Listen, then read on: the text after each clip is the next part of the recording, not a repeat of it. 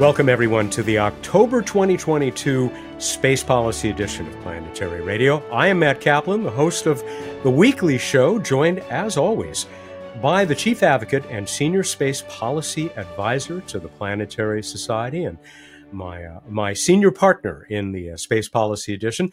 That's Casey Dreyer. Casey, welcome, and happy continuing resolution season. Yes, happy fiscal new year to all those who celebrate. October 1st is now the fiscal 2023 started. And like it's been as long as I've been doing this, we do not have congressional appropriations yet.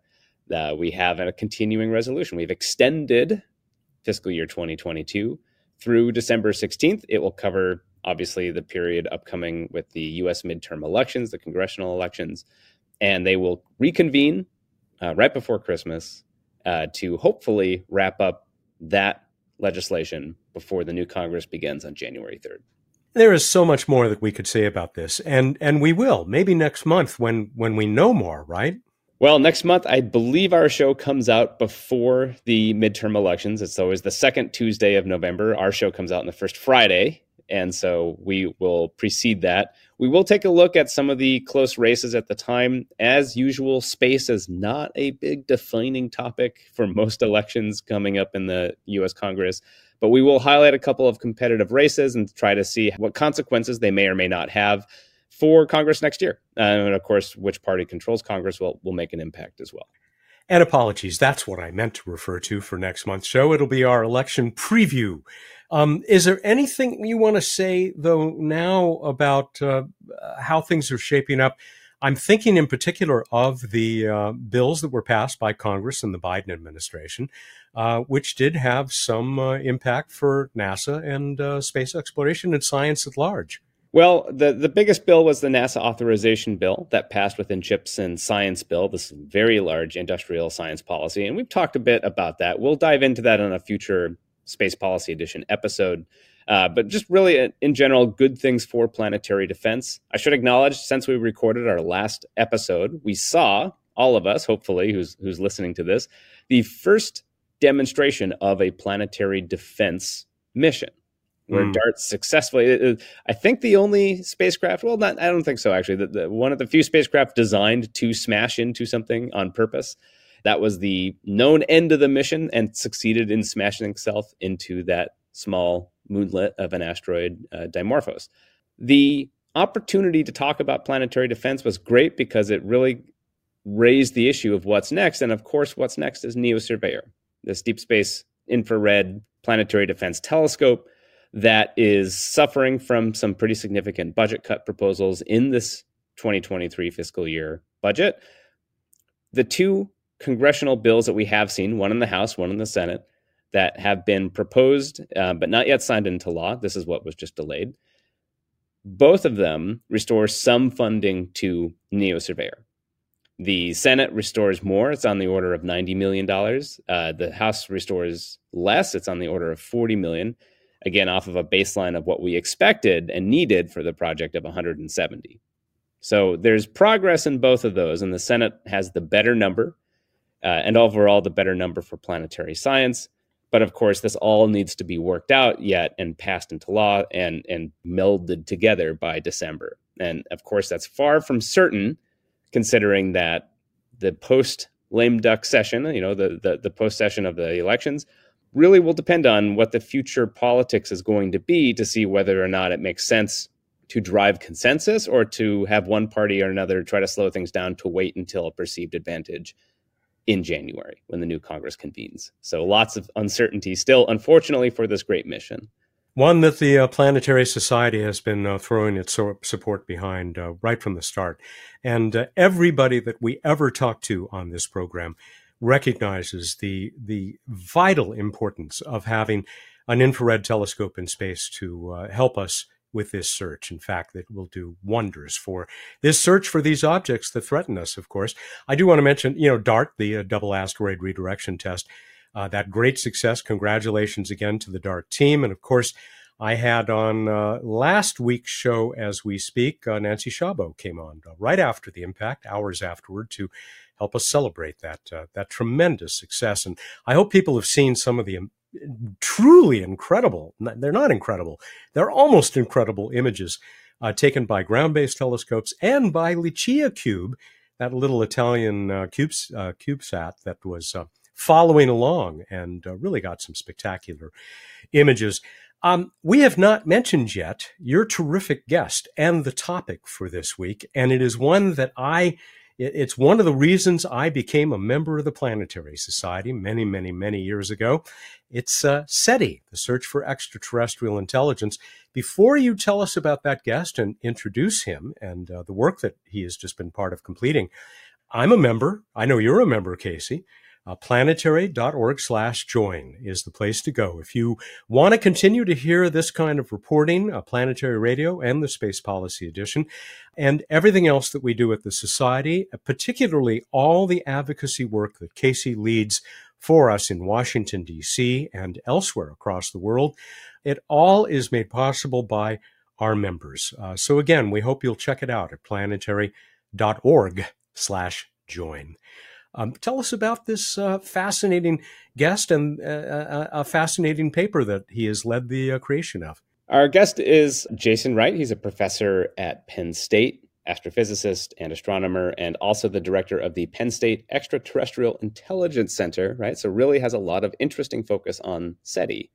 The paper was released just this week. It's called The Geopolitical Implications of a Successful SETI Program. And he's the lead author along with Chelsea Haramia and Gabriel Swiney. What really struck me about this paper was that it's in actual reaction to another paper, and we'll talk about that in the course of the interview. But it tries to take a somewhat thoughtful approach to what the geopolitical consequences of, what it would be like to detect a SETI signal. And we're really used to thinking about this in a cultural sense. We've seen that in the movie Contact and other things where it's like, what does the culture do when presented with a new intelligence speaking to us? But the real question is, I think, in terms of policy and the subject of this show, is what would nation states do? What would the consequences be? And would there be, in this case, a drive to monopolize information and contact information about the message? Or is there alternative pathways? How would these states react to the potential or perceived advantage of maintaining a monopoly in this? And so it's a really interesting, broad question. They have a really nice, thoughtful response. There's a broad range of input here. And we'll really get into it on the idea of how we react as a globe to a potential SETI contact. So we're actually recording this opening for the show just before Casey's conversation with his guest. So I cannot wait to hear this. Like I said, it is a topic that has always fascinated me. And the paper also addresses not just SETI, the search, but METI, the active messaging of an extraterrestrial intelligence. That's also addressed. Right now I'm reading David Grinspoon's 2016 book, Earth in Human Hands. And he approaches this also from the cultural standpoint for the most part. So, this looking at it from the viewpoint of states, I mean, after all, let's say that, the country of Cameroon was the first to establish contact with an extraterrestrial intelligence and was given the secret to warp drive. Casey, I can't wait to hear this. And of course, you and I will be back on the other side to close this month's Space Policy Edition. Dr. Wright, thank you for joining us today on the Space Policy Edition. It's my pleasure. You and two co-authors just published a paper that I'm quite fond of, which is why I invited you on the show today. It's called The Geopolitical Implications of a Successful SETI Program. And your co-authors were Chelsea Haramia and Gabriel Swiney. It's a response paper, which I think is itself an interesting example of the scientific process or the policy process working as it should.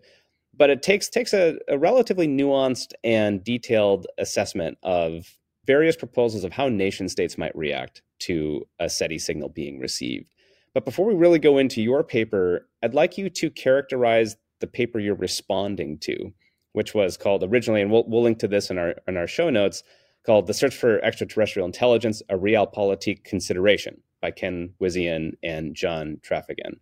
So what's the proposal in that paper, and what caused you and your co-authors to write this one in response? Yeah, Wizian is a military officer or retired military officer, and John Traphagen is a philosopher who thinks a lot about the search for extraterrestrial intelligence.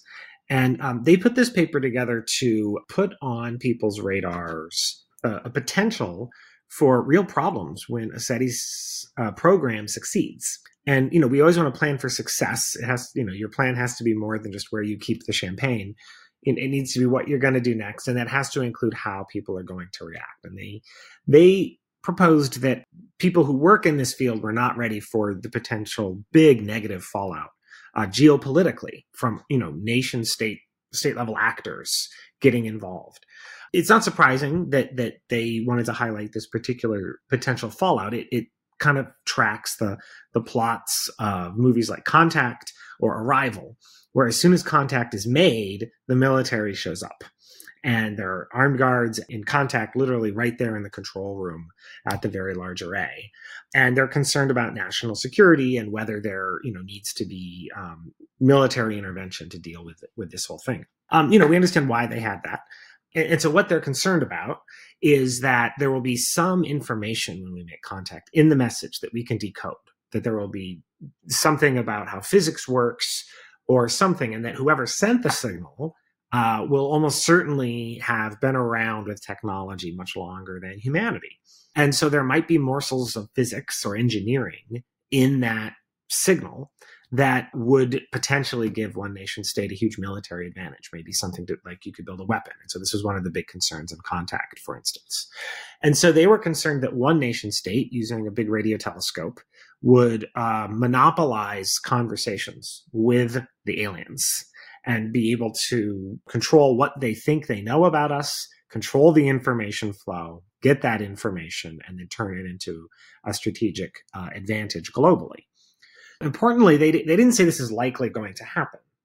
They said that the possibility that it could happen means that we need to prepare for that. We need to be ready so that when a signal does come down and nation states potentially do that, our telescope facilities are sort of hardened with their security, and SETI researchers involved have personal security so that bad things don't happen to them in the telescopes.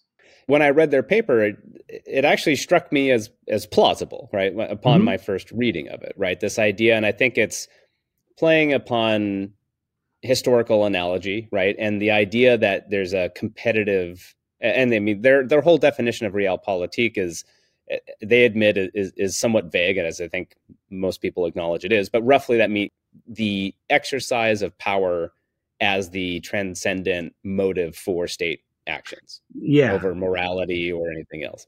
Right. That at the top level, if you just ignore the details, that nation states basically pursue power, they act in the interest of their own power, and that they only respect other nation states' power ultimately.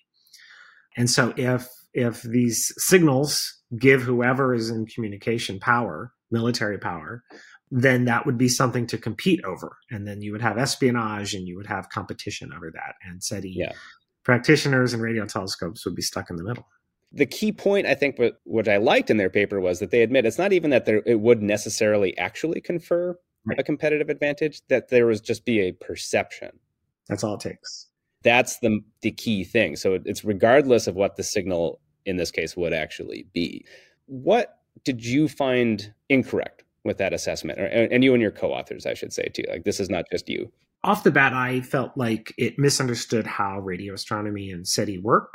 I had a few technical, I thought that the nature of contact that they were imagining was actually impossible, like even optimistically. And I thought that their solutions, the things they thought nation states would do, go get the radio telescopes, wouldn't work. And so it wouldn't be something you'd want to do. And I thought that their solution was counterproductive.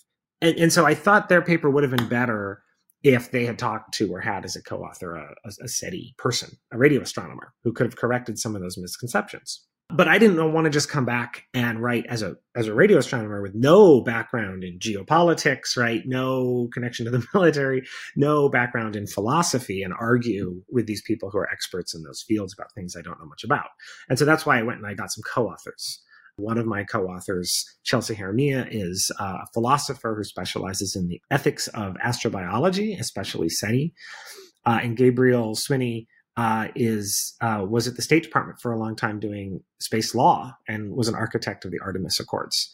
And so really understands how nation states actually handle sensitive topics with potential military applications like going to space and things like that. So the three of us crafted a response, pointing out the problems with their paper, but then also suggested, what we think we should do, because, we agree that nation states misunderstanding SETI might overreact in silly ways that are irrational. And, we should think about that, but we don't think that the right solution is to act like it's foregone and start hardening security and giving ourselves, preparing for that. I mean, that might actually imply that we found something, or imply that reaction is appropriate from nation states, if we go first. And so we don't think we should start that arms race now. Another reason is that if you were to try and treat radio telescopes the way we treat nuclear facilities, for instance, which have a lot of security for good reason, it just wouldn't work. Radio astronomy would, as we know it, would not survive that sort of treatment. These radio facilities are open to the whole world. It's very transparent. It would make astronomy much less efficient and much more expensive to do that. And so you need a good reason. And we don't think this is a good enough reason to do that. I'd like to unpack some of the technical issues first, because I think it's actually really fascinating for me. So, I mean, I will admit that SETI is an area that I am still learning about. I mean, I've been reading a lot of papers in the last few years and coming up to speed, but this discussion between these two papers really illuminated to me the gap, I think, in, I'll just say, a generalist understanding of SETI versus the advancements that really been made in analysis and thinking about the potential topic and what a signal might even be. What really struck me, I'd like to talk about just a couple of the critiques that you make about what a signal might actually look like, and the assumptions being made, I think, not just by these authors, but actually I'd say most people, when they think of what a signal is, going to be really defined by popular narratives of what we've seen in Contact or Arrival or any number of things. And I think it's a function of our brains really seeding or latching onto the idea of an event, like a discrete event where something happens and it's really clear and it's a message that wants to be decoded. So first I'll start with this critique that you talk about how the scenario presented is very unlikely given the range of possible scenarios. And one of those is the idea that there will be a single message that is meant to be decoded being received that's very, very obvious. Yeah. And you talk about this idea that the actual process of detecting or even confirming a signal could actually be an ongoing and continuous process. That's right. Right. So, step back and let's explain, what type of signal, in terms of likelihood in the SETI community now, what are we actually expecting to find, or what would even be argued as most likely scenario that we would face? And how do we then make the decisions based on that in terms of policy preparation? Yeah. I mean, the view, people's view of what SETI is and how it works really goes back to the beginning, to the Frank Drake and Project Ozma at Green Bank Observatory. And back in the 60s, when radio SETI started, it was only just barely possible for humanity to be able to send a signal that humanity might be able to detect at interstellar distances. And so when they talked about what kind of signal you'd have to detect, it would have to be something really powerful and probably almost certainly directed at Earth specifically. Anything else would be too weak. So, they would have loved, they wrote in their early papers, they would love to try and eavesdrop on, their equivalent of cell phone transmissions on their planet. But over interstellar distances, those are just so weak, you have no hope of detecting them. So what they were looking for were powerful radio transmissions deliberately pointed at Earth to get our attention, because those were the only signals that the telescopes at the time were sensitive enough, could detect given their sensitivity. And so if you're thinking, oh, they're sending us a powerful signal, then you've already ascribed all these different motivations to them, that they want our attention, they're going to do something that we can understand. In the film Contact, they sent it back using our modulation techniques so that they knew that we would quickly be able to decode it. If they've already received our radio transmissions, then, they might know the languages we use, they might know our mathematics. And so it was possible that there'd be this strong signal that we would immediately decode and would have all sorts of useful information in it, which is what happens in Contact. But aliens don't have to be doing that. At the time, that was the only thing you could look for. And so the stories were, if we find it, it'll be amazing. But if aliens are out there just doing their thing, sending out radio waves, maybe they're weaker signals, they're talking to each other, not to us, and we pick that up, there's no reason to think we could decode it. I mean, if it's a totally alien modulation scheme and they're talking in their own computer language, it might be impossible to figure out what's going on there, especially if it's encrypted, right? At that point, you're done. The road to discovery has sort of changed as we've gotten more sensitive and thought about these other ways to find things. We also don't only look for radio waves now. We might look for the waste heat of alien industry on another planet, or we might be looking for laser signals, or we might be looking for probes in the solar system or something. And so that scenario that's in contact that Project Osmo is imagining is now just one possibility in a big, wide range of things that we might find. Now, that said, their argument wasn't that is what we'd find. It's that it's what we might find. And it's in contact. It is something we talk about as a possibility. And so it's not unreasonable to prepare for that outcome. That, after all, is the most exciting possible outcome of a SETI search. But yeah, I think the more likely thing is we'll find something weird. We'll wonder if it's aliens. We'll kind of argue about it. We'll slowly settle in. Yeah, that really can't be natural. We really think we keep seeing radio waves there. And then it's like, okay, there's an alien civilization there. But, it's not like we're in contact with them. You're talking, this is the essence of a technosignature, in the sense that we have a biosignature doesn't mean we found a little organism zipping around that we can study. We've seen a hint of something, theoretically, right? Jill Tarter, who is one of the founders of the field of SETI, radio SETI, coined the term technosignature to make the analogy to biosignatures explicit and to remind us of the huge range of ways we might detect technology. And so that beacon that we were talking about, that loud signal that has the information, that would be an example of a technosignature. But we're looking for a much broader range of technosignatures than just that. Only in that situation, that's like step one of a lot of things that have to happen for their concerns to be valid. Right. And thinking about this, and just the range of technosignatures are so much broader than a directed intentional signal, then you're just kind of reasoning by statistics that there's probably many more ways in which we'll find there's more technosignatures than there are directed signals, probably. I mean, I don't know what the probabilities are. But, if they were writing this paper in 1965, then that might be the only thing you could discover. But right, there's many more options now, and success has a lot of different faces now.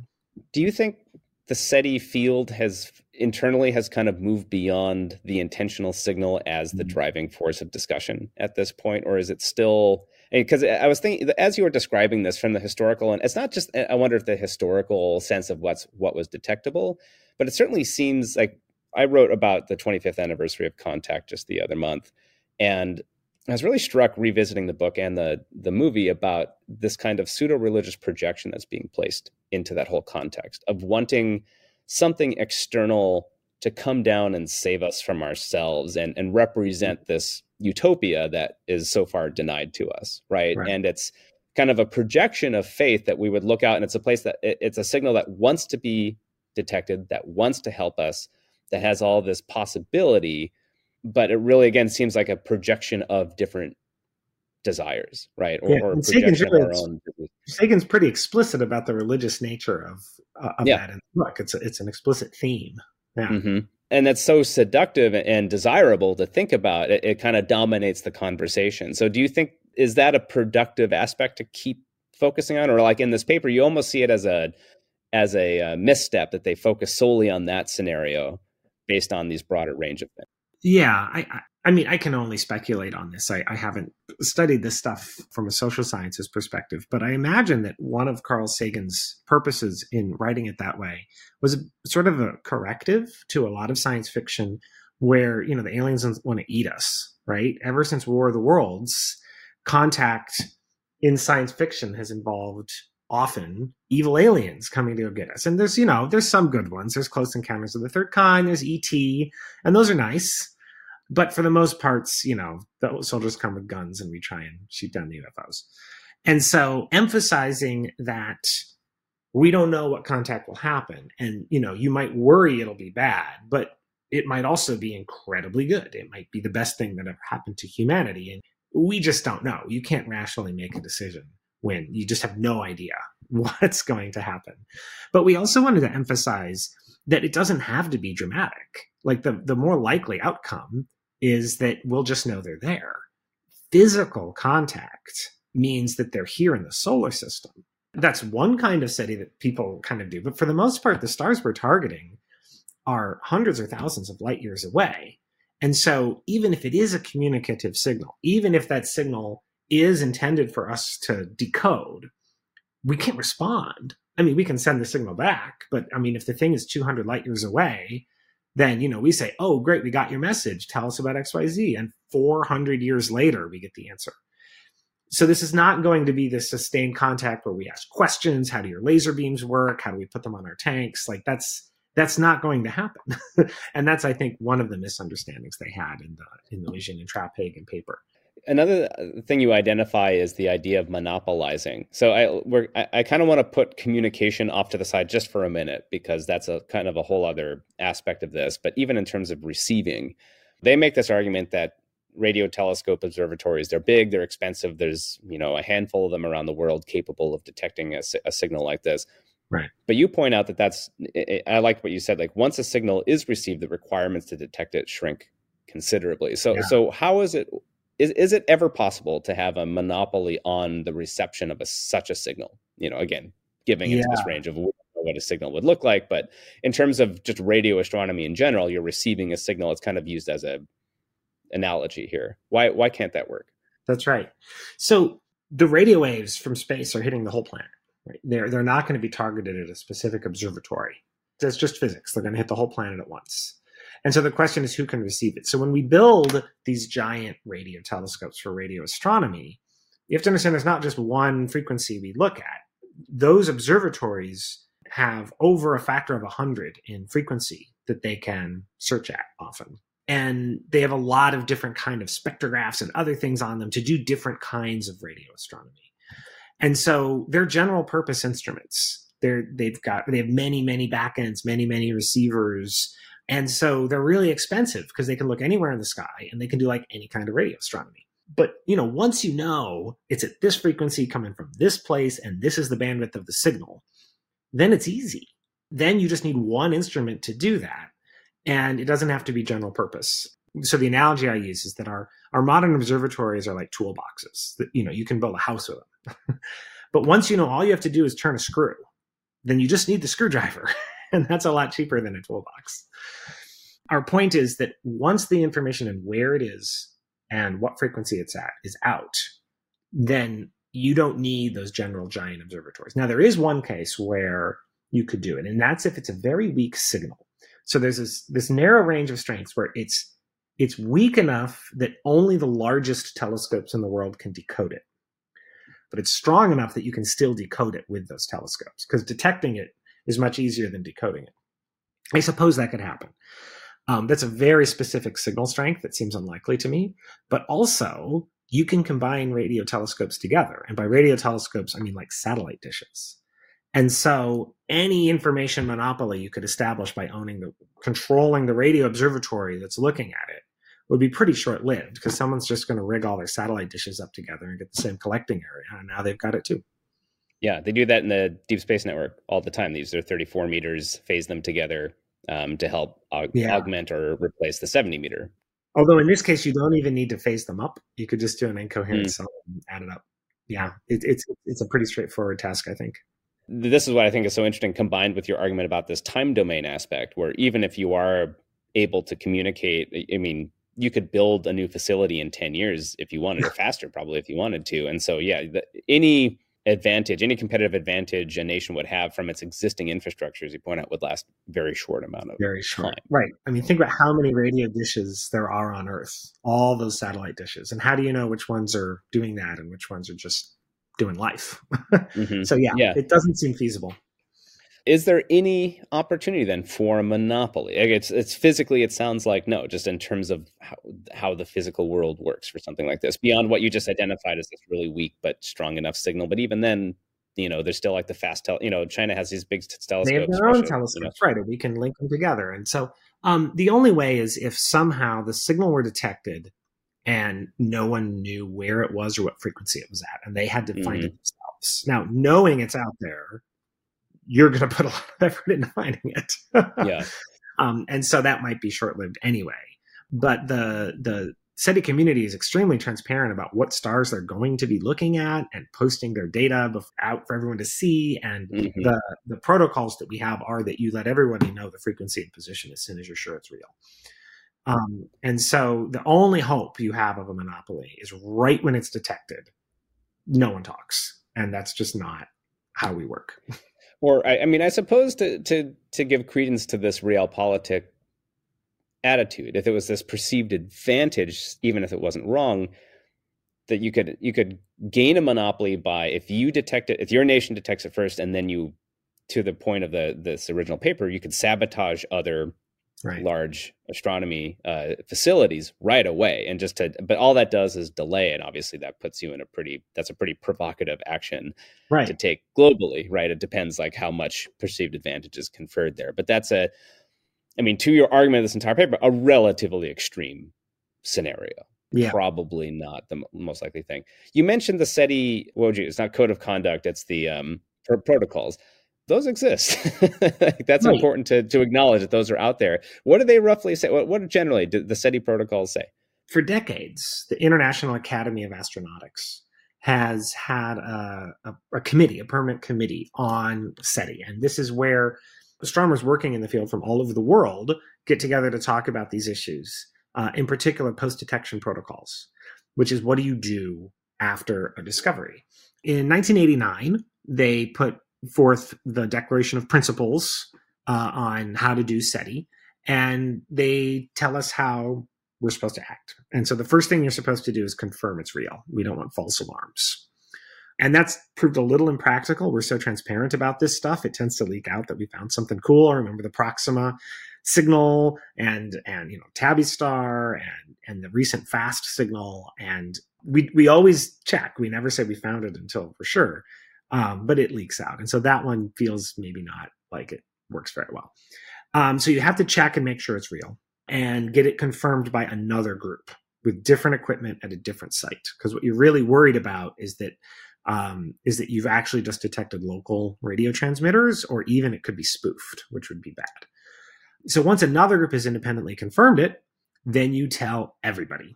You tell the United Nations, you tell your governments, you tell other scientists, you put it out on the astronomers' telegram, so it'll go out within an hour. And you don't respond, is the last one. You let the world figure out how it's going to respond to the signal. Rapid and open sharing, and then no action taken. Well, no response taken. No response taken before some global consensus can be met.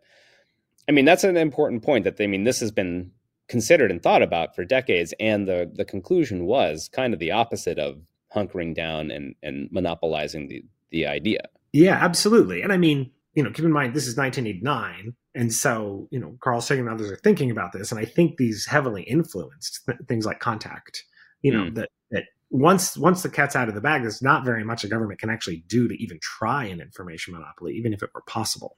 It's one of those things, I think, where I was thinking an analogy. This is very similar to how we've set up early detection of potentially threatening asteroids, right? Through the NEO detection networks. You can almost make a similar reasoning analogy to the monopoly of knowing that an asteroid's going to come our way and having that could confer some power. But the problem is that all of this stuff is open and immediately shared.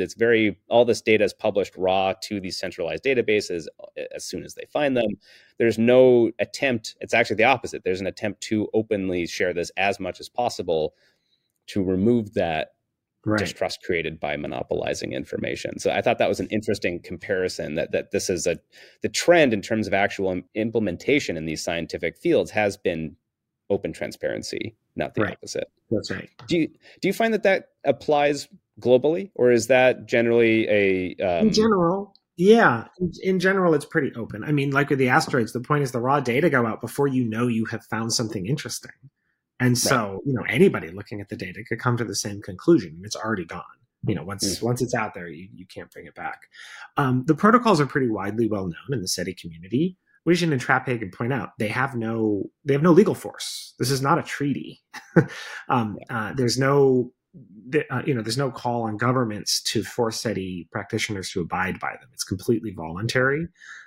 State Department's not involved. It's just this document that we know about.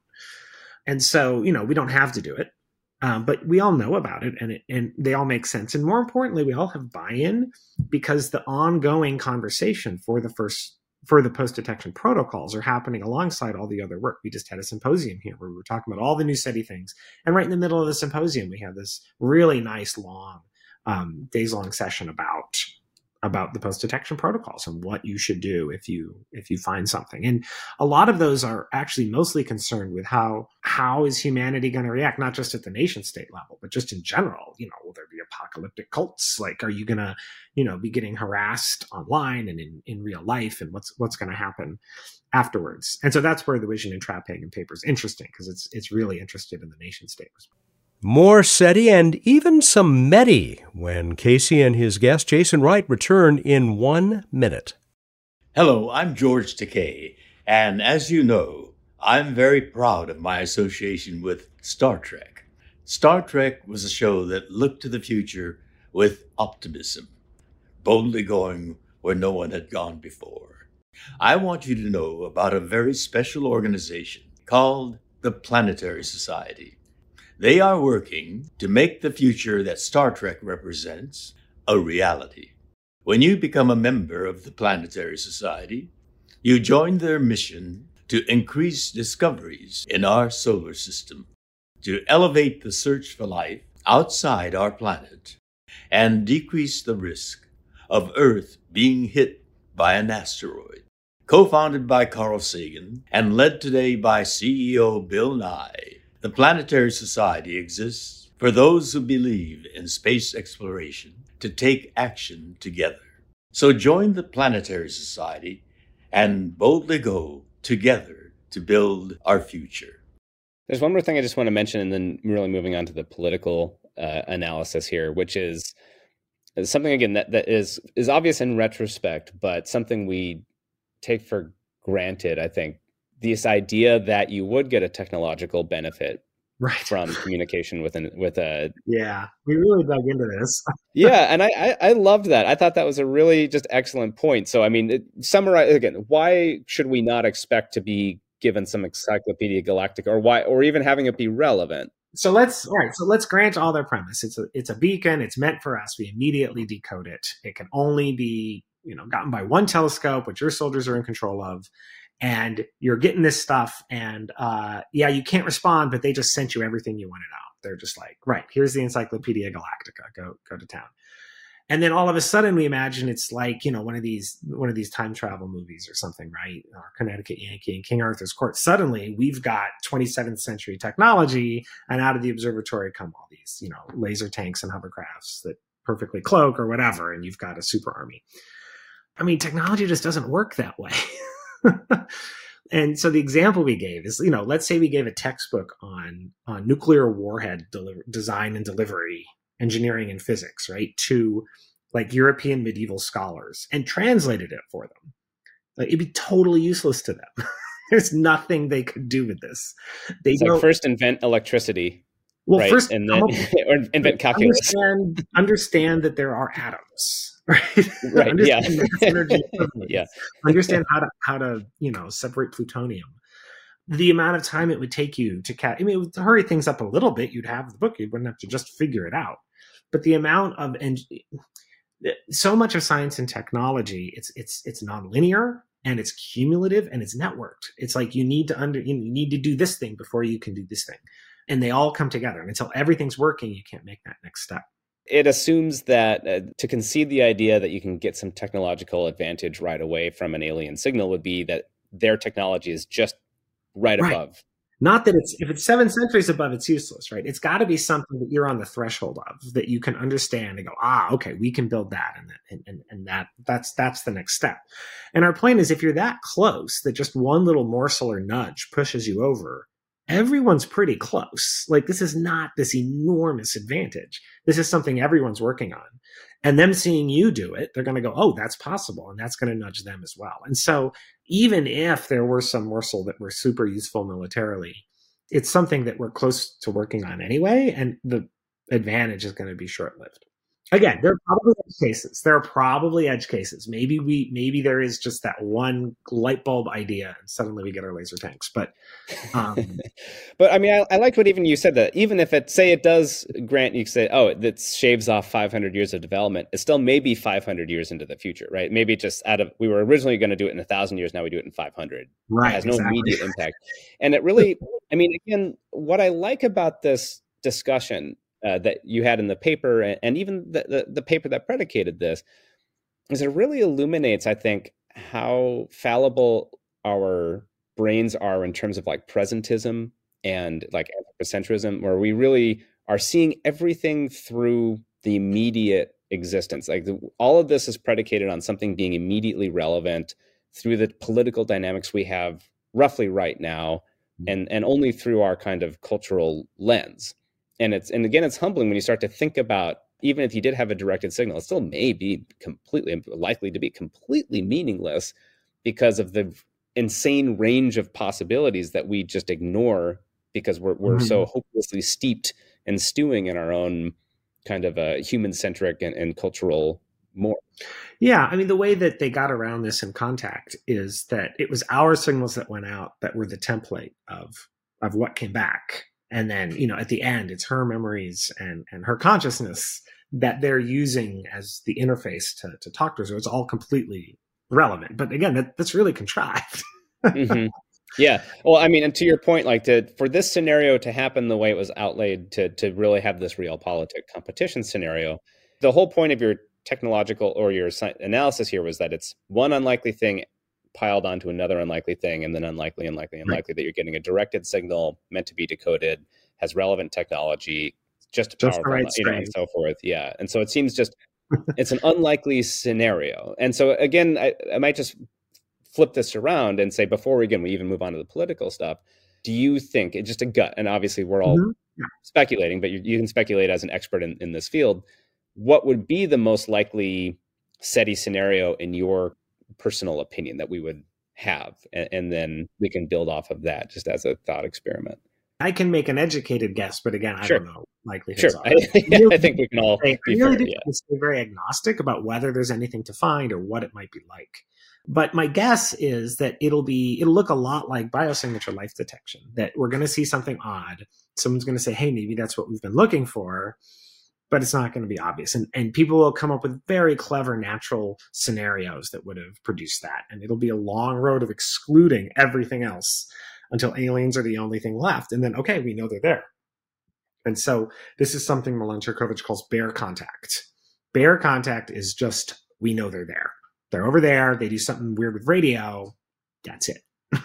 And there's not much contact there. And I think most people will end up being very bored with that. It'll be this gee whiz thing, the New York Times will be very excited and everybody go, gosh, they're out there. They're really out there. Wow. Okay, cool.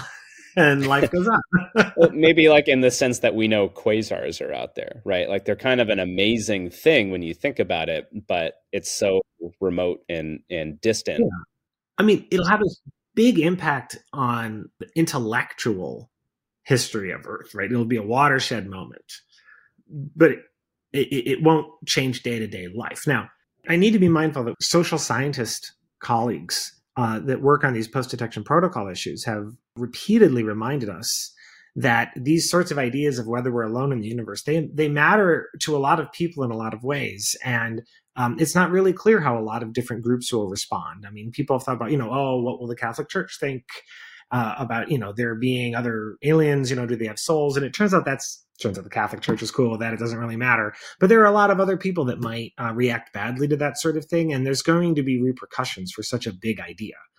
The scientists themselves will also become the focus of a lot of stuff, irrational stuff. They'll probably be targeted for harassment and, who knows?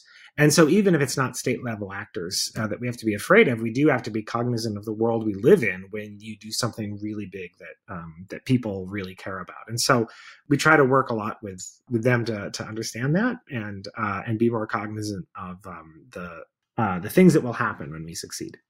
That's a really good point. I think obviously COVID was probably a really good example of the range of responses possible given a really unambiguous signal. Right. So considering an ambiguous signal of that magnitude could really have a broad swath of things too, including, I think that's a really good point, consequences for individuals as part of this.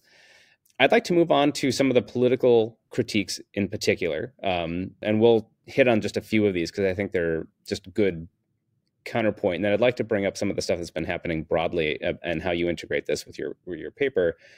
But one of the political critiques is that realpolitik is not a correct way to really think about the motivations and interactions between modern nation states.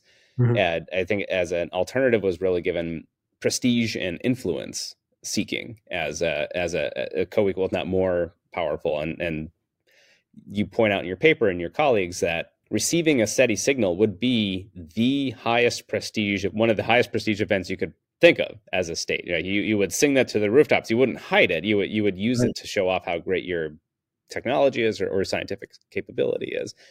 Do you see that as kind of is that really the core of the political response, and that this is a more likely scenario than a realpolitik one?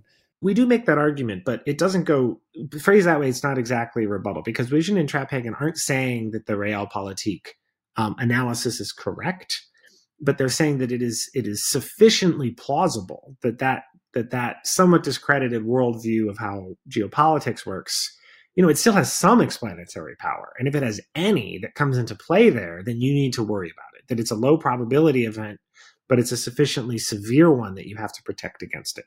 We do point out that that's probably not a good description of what will happen.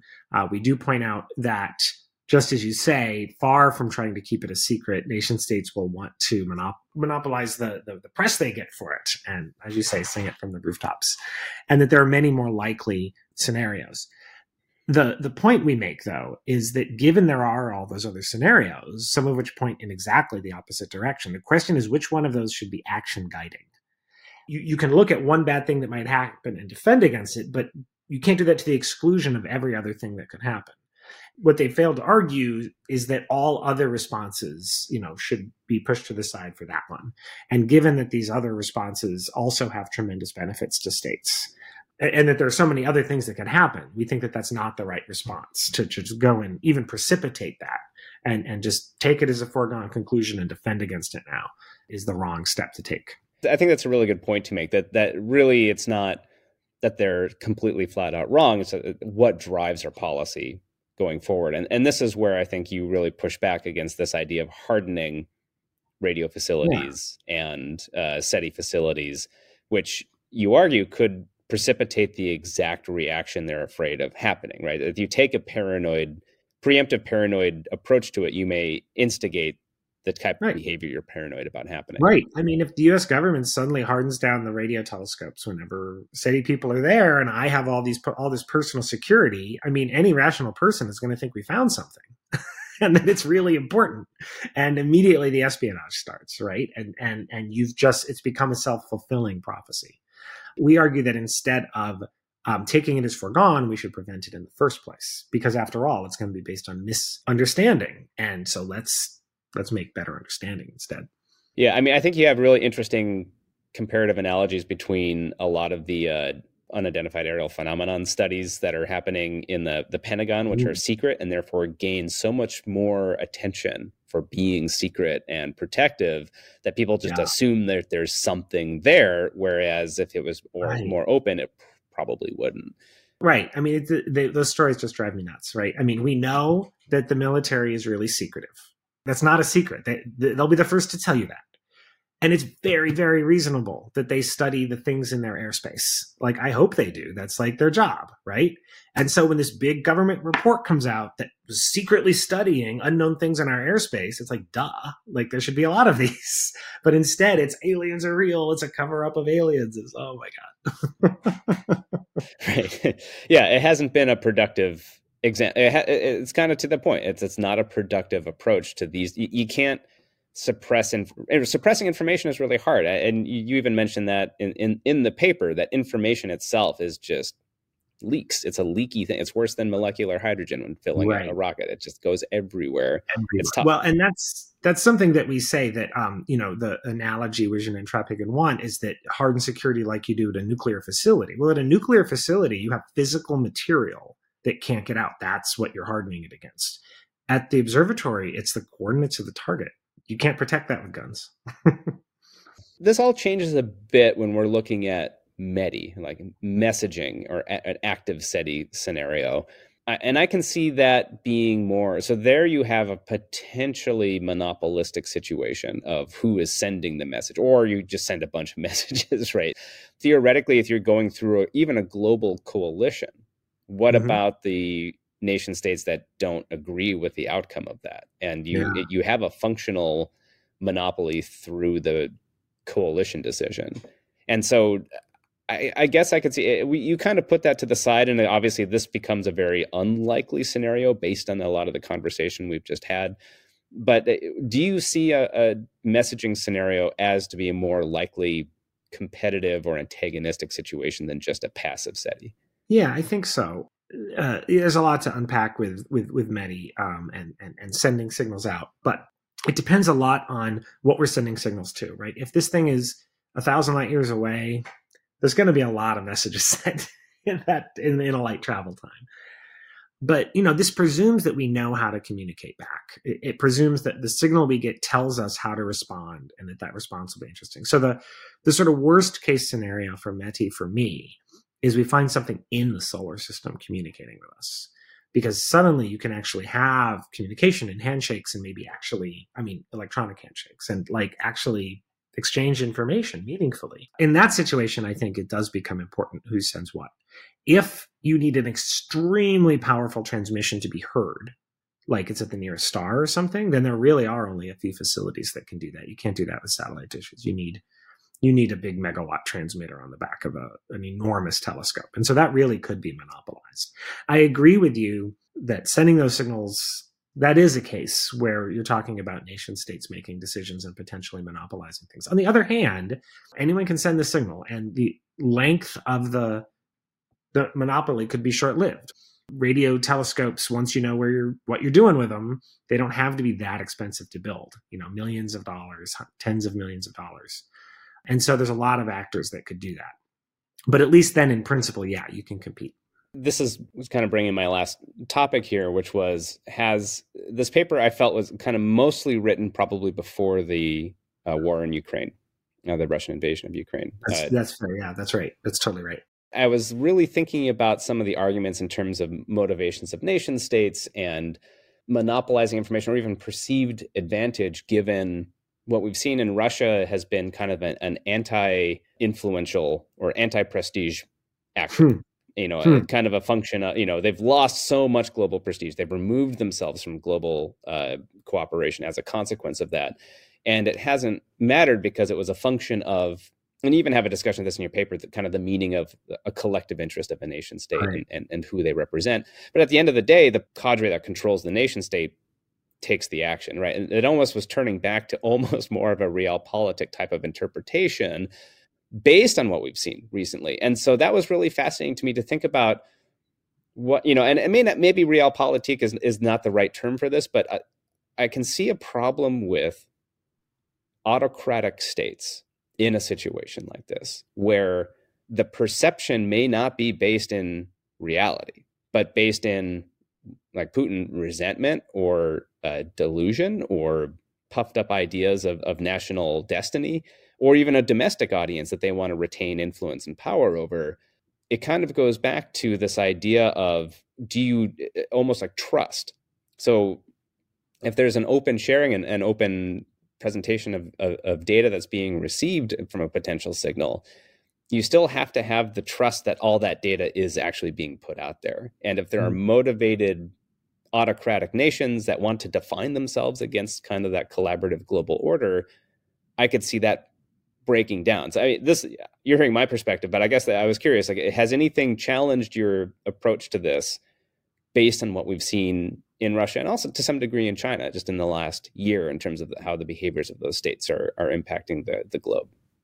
I mean, I guess just to riff first on our paper, one of the critiques we have about realpolitik is, how do you define the nation state? As you say, it's typically a small cadre of people making those decisions. And it's really those people that control all of the power. You're not talking about the collective nation. You're talking about the small number of people in power. We also ask, why is the nation state the right collective to point to? Why not giant corporations? Why not the planet as a whole? Just philosophically, how do you draw that line and why, as a critique of realpolitik overall?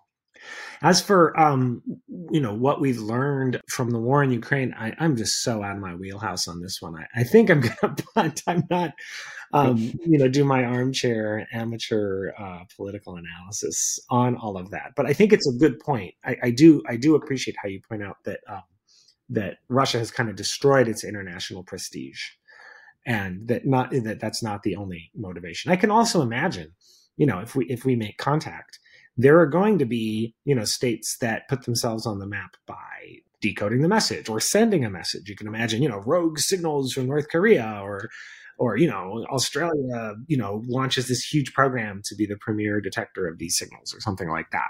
And, or corporations, Elon Musk, right, becomes the big player. Who knows?